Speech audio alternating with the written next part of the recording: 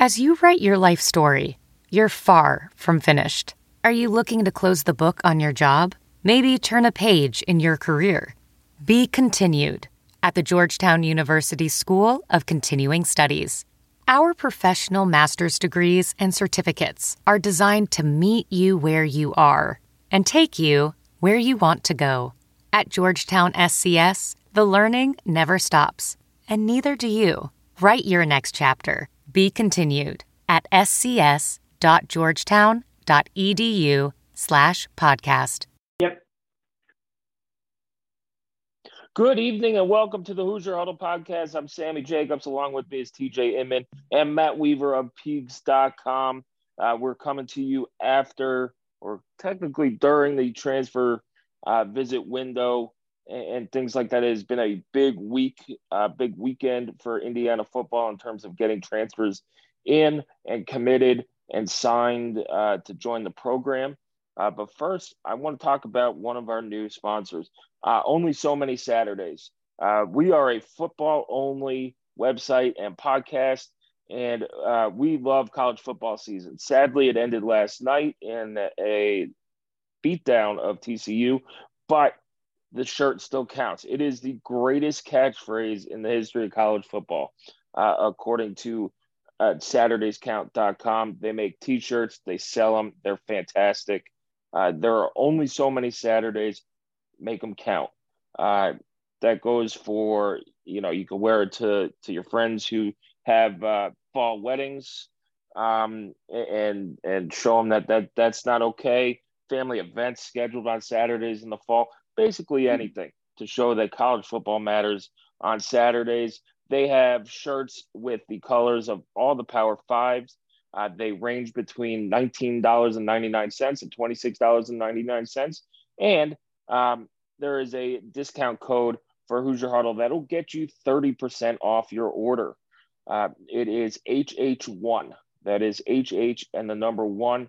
I ordered some shirts. They're fantastic. Great to work out in. Great to wear any time of year to let people know that you're a college football fan. So thank you for them for reaching out. And hopefully you football fans listening to this, go out, get your friends who are having fall weddings this shirt, and maybe they'll change their mind. But we'll see. Anyway, let's get on to recruiting. Big recruiting, week and weekend going into Monday yesterday. Indiana now has 13 transfers coming in, and it seemed like, a good, more than a couple handfuls came in this weekend. Matt, I wanted to ask you, how successful was this, from Friday up until yesterday for Indiana football? Well, I mean, if you go by, the guys they brought in and their hit percentage as far as commitments, it was a really good week. Our weekend, I mean, I guess it was kind of a little bit more than the weekend because they started on Wednesday, went to Sunday. But, they got almost every guy that they brought in. That's doesn't usually happen that way. I mean, you wish it would, but a lot of times, if you can probably get about half to maybe 60%, that's a good weekend. And they were above that. So, obviously these are guys they wanted, they offered, they brought him in. And like I said, their closing percentage was very good as far as, landing a lot of these guys. There's one or two that they didn't get. I mean, one was the running back from Wisconsin, Isaac Guerendo. I think that's how you say it. But I was told that after they got Christian Turner, there wasn't a spot for another transfer running back. So he actually committed to Louisville today. Would have been a nice ad, but I understand. I mean, you're kind of you're getting close on numbers, and adding another older running back makes the that position group kind of top heavy. Ovi Ogahufu, I hope I said that right, from Texas, a guy that they would probably really like to get. He was really productive down at Texas, started at Notre Dame. I'm hearing he's probably going to LSU because of NIL money, which, I get it. 1 year left of college. If you can get some money and get paid, then go for it. And then still waiting on Joshua Rudolph, the linebacker from Austin Peay. I've heard Indiana's in great shape, but so far he hasn't announced anything that I've seen. So, but I won't be surprised if he also ends up joining the class. It seems that all these guys are at a position of need for Indiana. You get Kobe Minor, who played at Texas Tech at safety. His brother Daryl Minor from UTEP at linebacker. Uh, Philip Bliddy, defensive lineman. Marcus Burris, another defensive lineman. The guy who kind of was off the radar for me was Jacob Magnum Ferrara, linebacker from Stanford. You got another linebacker in Linnell Carr. And probably my favorite of the class is DeQuise Carter from Fordham. Not only is he coming from the Bronx, and Fordham is the alma mater of Vince Lombardi and several other fantastic football legends in that area. But I think he fits in with Emory Simmons going to the portal. I think he fits in well there. He had over 3,000 yards in his career at Fordham. He just looks like he could produce. And coming from the FCS level up to the Big Ten, he might have that Cam Camper effect where you're going to go out and you work hard and you're going to prove that you belong here. And then you also get EJ Williams at wide receiver. And as you say, Christian Turner at running back. How impactful is this transfer class going to be for IU? Well, I mean, obviously, time will kind of tell on that. I'm with you. The guy that really intrigues me is DeQuise Carter from Fordham. I like those guys who come from a lower level, who've been very productive at that level. And, they probably got a little bit of chip on their shoulder. I mean, obviously, a guy they didn't get this week, but they got earlier, Andre Carter from Western Michigan, is a little bit similar. Obviously, he was a D1 player at Western Michigan, but a lower level, very, very productive at that level. And I think he's going to come to Indiana and be really productive as well. So, yeah, I'm with you. The Jacob Magnum Farrar, that was kind of out of left field a little bit. I hadn't heard his name much. He's a big guy, 6'4", 235. He's played obviously in the Pac-12, so it'll be interesting. I would assume he'll be a Mike linebacker, but I'm not exactly sure on that. We'll see. EJ Williams is a highly rated guy, and his freshman year, he looked like he had a chance to be pretty good. And he just kind of, I think he might have had some injuries or I don't know, some things happened there at Clemson, which happens a lot of times at a big school. I'm not saying maybe he was overrated, but sometimes at those big schools, if a guy gets banged up or falls behind a guy, you can kind of get lost in the shuffle, and it's real easy for that to happen. And then Marcus Burris is intriguing because he's another really highly rated guy at A&M.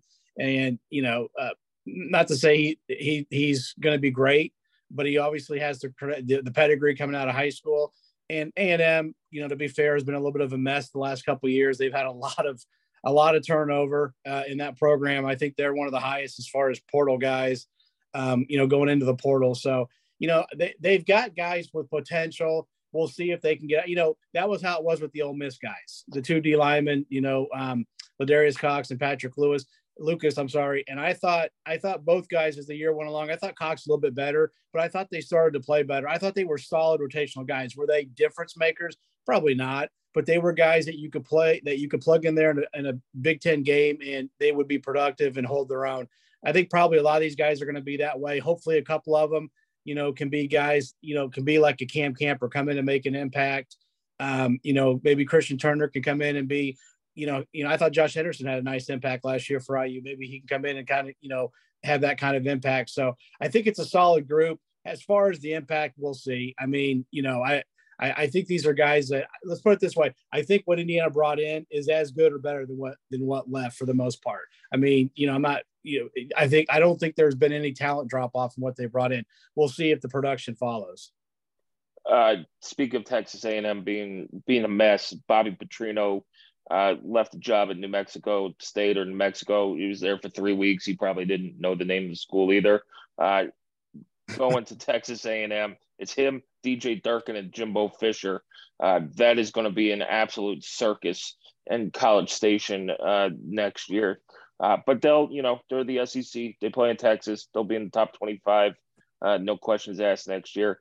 Matt, I wanted to go the question on everybody's mind. What's IU doing at quarterback? They've it seems like they've been playing everything very, very close to the vest. Have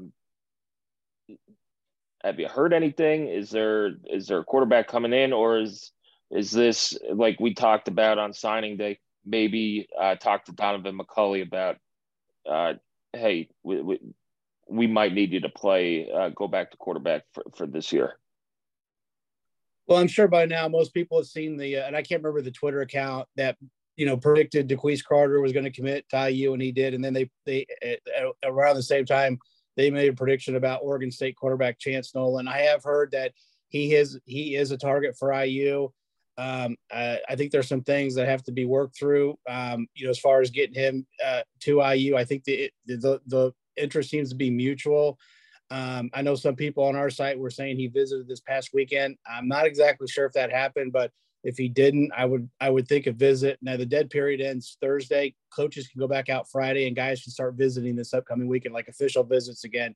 And you've only got a couple of them because signing day this year, it's always the first Wednesday of the month. And this year that falls on February 1st.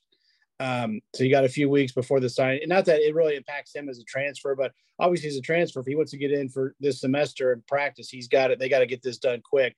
So I would think if they add a quarterback for spring football, to me, it's Chance Nolan or bust. If there's any other names, I don't know who they are. So, we'll see what happens there. I think it'd be a nice pickup. Is he a stud? No, but I think he's a quality quarterback that can run the offense that they want to run. I mean, I think they've really stuck to their guns, what I've heard, and really tried to look for guys who can run and throw.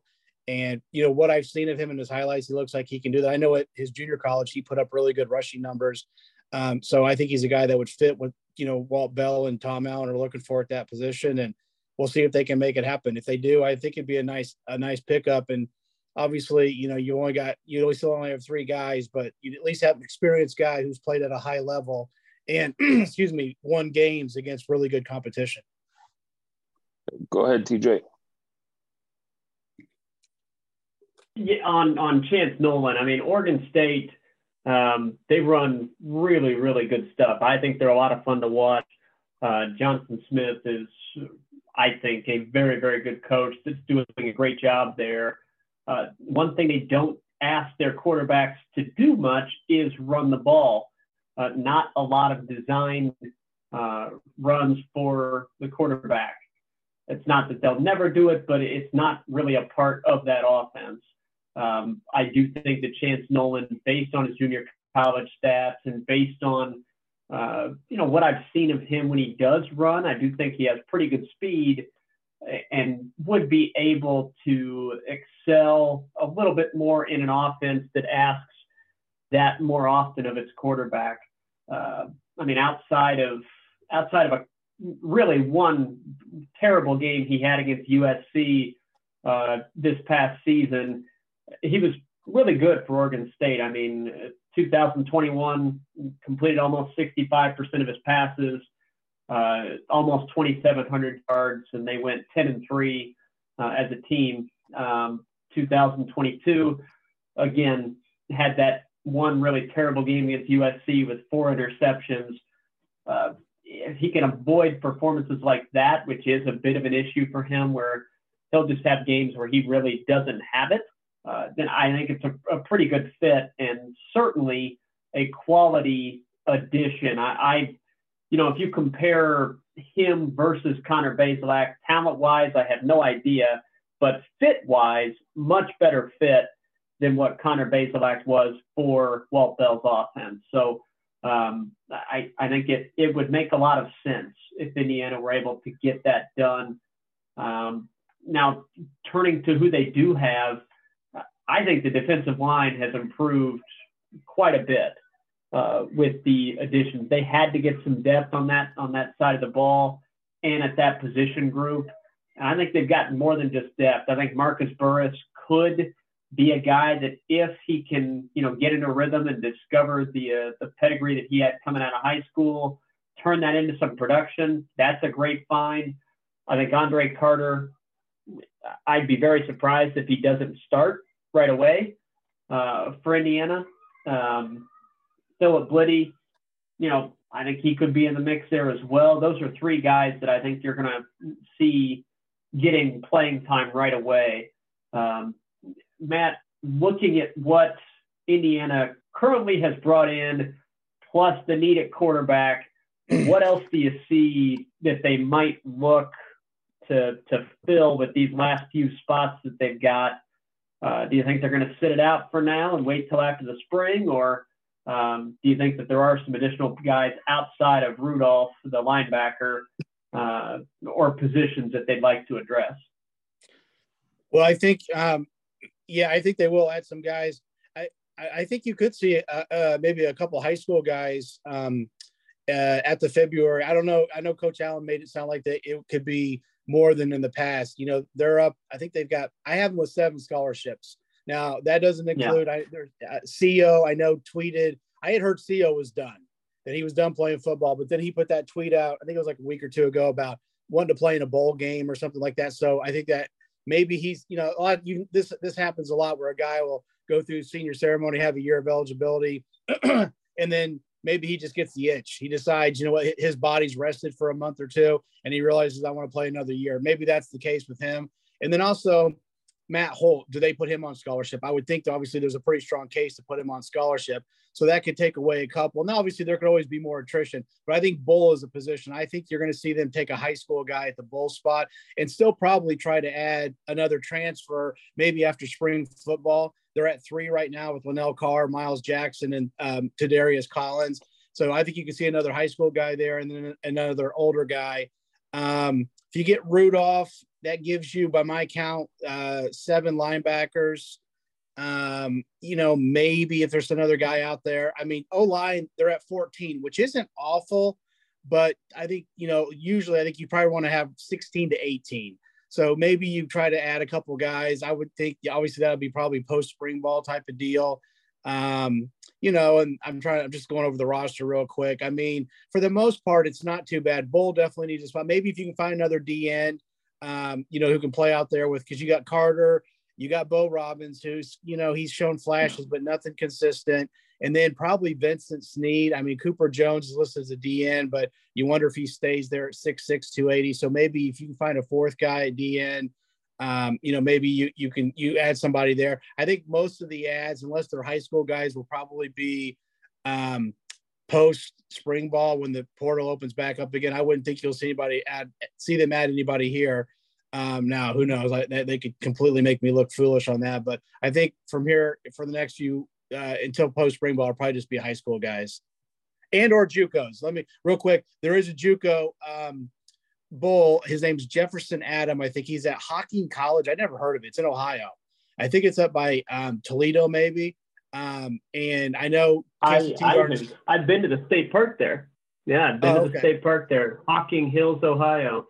Is it by Toledo? Am I right? Is it by Toledo? Yeah, it's fairly close to there. My wife and I went for what we were hoping would be a nice kind of romantic getaway, and it was frozen, like completely solid. Had a big ice storm. We could barely get to the cabin. A bit of a mess, but he's nice an interesting guy. Otherwise, he's from Nigeria, and just looking at his pictures, he looks the part. He's like 6. He's listed on his Twitter bio. He says 6'4", I think 245. I could have that wrong. I've messaged with him. I know T-Garden's going to see him once they can go back out on the road. I think they may have to make sure academically everything's in order and he's okay.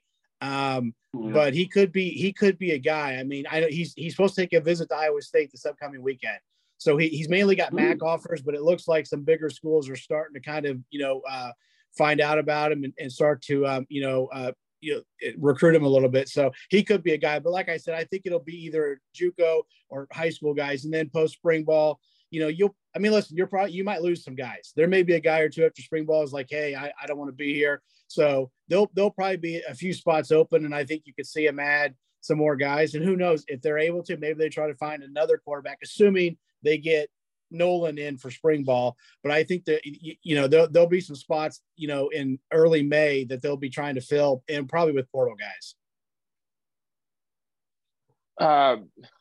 If Matt Campbell is sniffing around guys in Ohio, they're usually, pretty good. He's a good evaluator in that state and knows the state pretty well. The other bit of news, Matt, was Rick Bosich coming out and saying that IU has asked Louisville to get out of their 3-game series. which I have been asking IU to do since 2015 when it was announced. Is there any blame to that? Is that happening? Is it not happening? I just don't see it being 8 months away, 9 months away from the season starting. How logistically you could get out of that game or that series. To me, the fans saying they want to play Louisville. Look, to me, it makes no sense for IU to play this series, even financially. It'd be worth whatever the buyout is for those games. You don't get a home game in the series until 2027. And if you could get out of it, you're potentially adding 2 more home games, which even if you sell half the tickets, you're going to make that money back. And you could potentially get another win. And that's what it's all about. And that's what I think IU's got to focus on is they need to get to 6 wins. It doesn't matter if you're playing, if hey, we want to create a regional rivalry with Louisville or with Cincinnati or bring Kentucky back on the schedule for football. The Big Ten puts IU in such a predicament with their 9 conference games that you really don't need another Power 5 game. Say, oh, we got to sell tickets. Look at what the SEC is doing.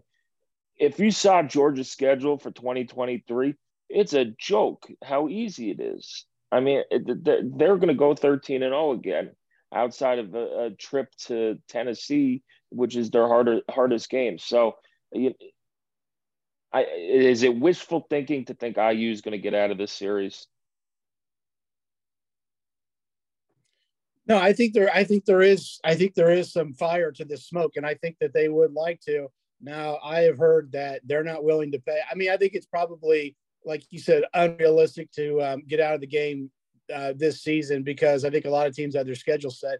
One of the things you can be like, well, they could go schedule an FCS team. Well, they've already got one on their schedule, and I think is that rule still in place where you can only count one. I can't remember what it was, but you only count one every so often towards bowl eligibility. Plus, you don't want to play 2 FCS teams in one season. I mean, I get that. I would have no problem with playing a Louisville or Cincinnati if you were playing 8 conference games and you had 4 non-conference and you could play 3 games against teams that were, let's be honest, collecting a paycheck to come in and be a warm-up game for your team. And then you're playing a team like a Louisville or Cincinnati. I'd have no problem with it. But when you're playing 9 games in the Big Ten, and I know the Big Ten East is supposedly going to go away, but next year they're still in the Big Ten East. It's asinine. It's the dumbest thing ever. I'm completely agree with you. People who say, we had a guy on our board say he'd rather watch IU go 5-7 and lose to Louisville than play another team and go 6-6, go to a bowl game. I didn't even get in the argument because I don't even know where you start. I don't know where you start with something like that. Quite honestly, it makes no sense. Bowl games are important. There's not too many bowl games. Is that because the IU Bowl would interrupt his travel for Notre Dame football or his IU basketball watching? I don't know. I just don't get it. I don't get it. One of the funnest experience I had, even though they got beat, was the Gator Bowl, going down there. And I know we got to hang out and other guys. You hear from fans. And I mean, I heard from IU, they had people donating money at the bowl game, for a football thing. It's just so important to go to a bowl game. It really is. I don't care where it is. I don't care what the bowl game is. I don't care who you're playing. It's a big deal. Those players deserve that extra game. They work really hard all year round and their bodies take a beating. And I'm all for guys getting to play in whatever bowl game that their team can go to. So I'm with you. I don't know if they'll be able to get out of it, especially if they're not willing to pay the exit fee. Although you would think that maybe Louisville would be keen, open to it because, they could possibly pick up at least one more home game if you can't get out of the one this year because of how late it is. But to me, I think it's the right move for Indiana. I don't care what anybody says publicly. I don't care what certain IU basketball Twitter accounts say about what kind of look it is. I mean, it can't be any worse than the look that Indiana basketball has given the last couple of weeks. So, or the look that IU football gives on the field by playing games like this. Like, yeah. I mean, nobody cares. Like, oh, we went 6-6, but man, our our non-conference schedule was pretty weak, so we didn't enjoy that bowl game. Nobody's ever said that about Indiana football. I mean, we're not in a position to gripe about how we get to 6 wins. We just need to try and get to 6 wins. Exactly. That should be the entire point of the schedule. How do we do our job as an athletic department to get IU football to 3-0 outside of the Big Ten? Every non-conference schedule should be set up to get 3 wins and mean you only have to win 3 Big Ten games to go to the postseason. That should be the number one goal. If you can consistently do that, then perhaps in the future, you look at building your program with a marquee non-conference game. Once you're able to start stringing together 6 and 7 win seasons, you can start thinking about that. But as we know, Indiana is not at that level at all. I mean, and one of the reasons that I'm skeptical that IU would get out of that, I fear that they'd replace it with, some asinine opponent like Georgia. At least we have a potential chance against Louisville. I doubt Indiana's going to be all that competitive against Jeff Brom because it hasn't gone particularly well against him recently. But first year of a new regime in Louisville, maybe there's a chance there in Indianapolis. I just don't know who they'd replace him with at this late stage, and that's even assuming that IU's willing to pay a substantial buyout for the football program, which seems unlikely. Matt, one question I had for you on the current kind of roster, Indiana taking Christian Turner, you're still, in my opinion, a little short at running back, given the defections from that position. One of those defections being Jalen Lucas, who we believe is going to be playing more of a slot, maybe a joker type role, move him all around, but not as a running back primarily. So you're left with Christian Turner, Josh Henderson is your primary 2, and then is it Holloman and Trent Howland? Like, what do you mentioned that's probably it for the running back position in this cycle. So is that the kind of the 4 guys, and do you get the feeling that they think Holloman might be ready to actually contribute at the running back spot? Yeah, that's a great question. And I probably should have clarified. I shouldn't say they're done. My sense was that they weren't going to take another portal running back. I'll be interested to see if they go after, if it was me, I would go after a high school kid. I think you need to bring in a young player at that position, especially if you start using Lucas.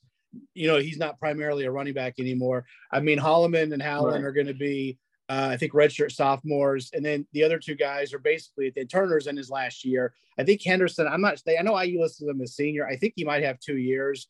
Looking at his thing, because 1 year he only played like 3 games in North Carolina. So I think that qualifies a redshirt. But regardless, he's basically at the end of his time too. So I think you need to get a young guy. I mean, and maybe you can find a transfer. Maybe there's a guy who's a redshirt freshman or something who, whatever is out there. I haven't really done any research, but I think you need a younger guy who's in that freshman class, or maybe Lucas's class, a sophomore, who you can, he can kind of be the future if Lucas is indeed going to be used more as a slot receiver, like you said, kind of a joker gadget guy, whatever you want to call it. I understood them not taking another older guy just because it makes it really top heavy, and that means you got to. Coaches are real big on. Sometimes you can't help it, but you want to try to balance it out as much as possible.